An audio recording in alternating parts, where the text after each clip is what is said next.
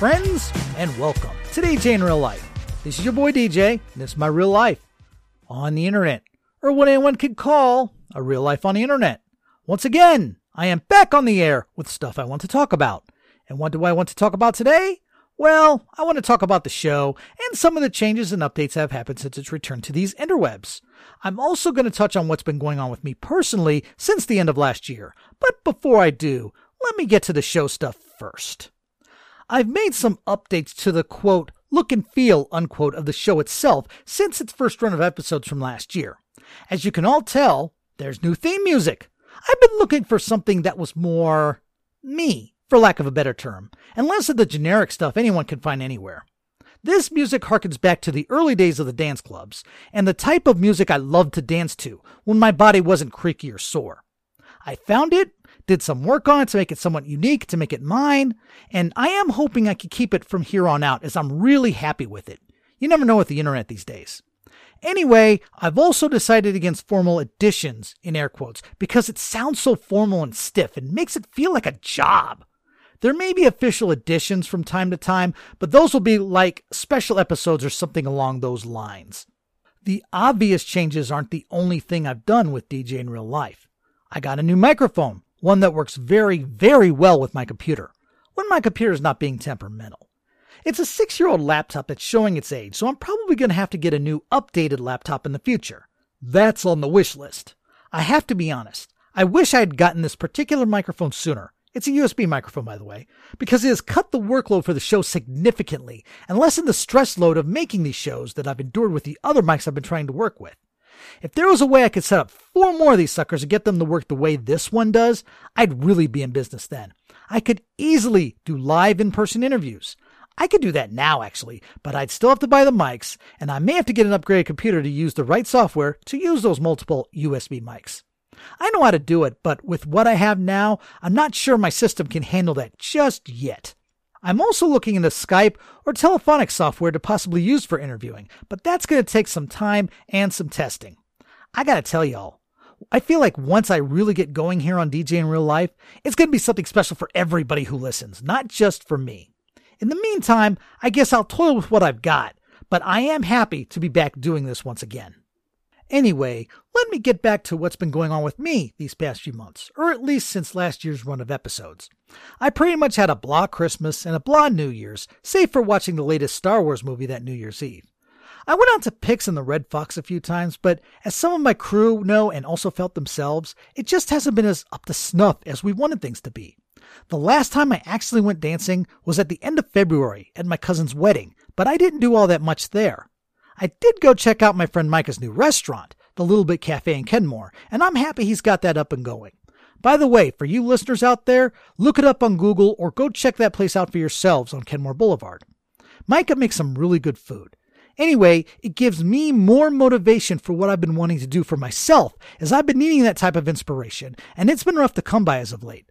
Of course, after all that stuff happened, there's now this coronavirus thing that's been messing with most everybody else's lives. Drastically. Places started shutting down, including the clubs, lots of restaurants, gyms, parks, stores that weren't groceries. A lot of places just went dark, and with a lot of those spots still open or now opening up once again, we're now either recommended or required to take precautions to keep ourselves safe while we're out and about. It's a lot for folks to take in, and as many news stories have shown, some folks just don't have the strength or temerity to do what's needed, so they go out and whine and protest, but I'm getting off focus here, so I digress. As I noted in the last podcast, all this hasn't really direly affected me as much as a lot of folks out there. When it started going down, I had this weird feeling that everybody was now going to start dealing with the same exact kind of stuff I've been facing for years. Sometimes being away from people, not dancing, not working, not going out, not doing much of anything. In my case, it mostly had to do with missed opportunities or a lack of them, or problems related to my mental health, or idiots out there in the world, or whatever. But now this coronavirus thing is making it so that most folks are playing on an even field with me. I feel like almost an expert in dealing with life under these conditions. There have been many throughout my life who have said, quote, things aren't right with you, unquote, for whatever weird reasons they've had. Now I'm hoping they're getting a taste of the same kinds of medicine that I've had to swallow all these years, and that they see what made me the person I've had to be around them, and mostly the man I became due to that stuff. Emphasis on the man. And that maybe those folks won't be judging me so harshly from now on. I'm not counting on it, but one can hope. Anyway, this harkens me back to the last half of 2011 and the following time afterwards until I started going to the Red Fox. Sans the MCW wrestling shows I attended in 2012. It feels like the same kind of living situation I had back then. Sometimes you don't know what kinds of experiences you end up having in your life that you may have to keep in mind for situations like this coronavirus stuff we're all going through now. Maybe that's why I'm not feeling like I have to sweat as much as most other people. Trust me, I may feel advantageous right now, but I definitely don't envy what many folks might be in for, as I've likely been through a lot of that stuff myself. Maybe not recently, but still. In any case, for yours truly, things seem to be really looking up for me personally, as I've been able to take advantage of a few things that I couldn't have before if this stuff had all not happened. Once this stuff blows over, and it may be a long time before it does, I've got this feeling, and I'm going to end up way better than I could have ever expected. I don't know if anybody else is thinking like that. Most likely they're thinking about how to survive at the moment.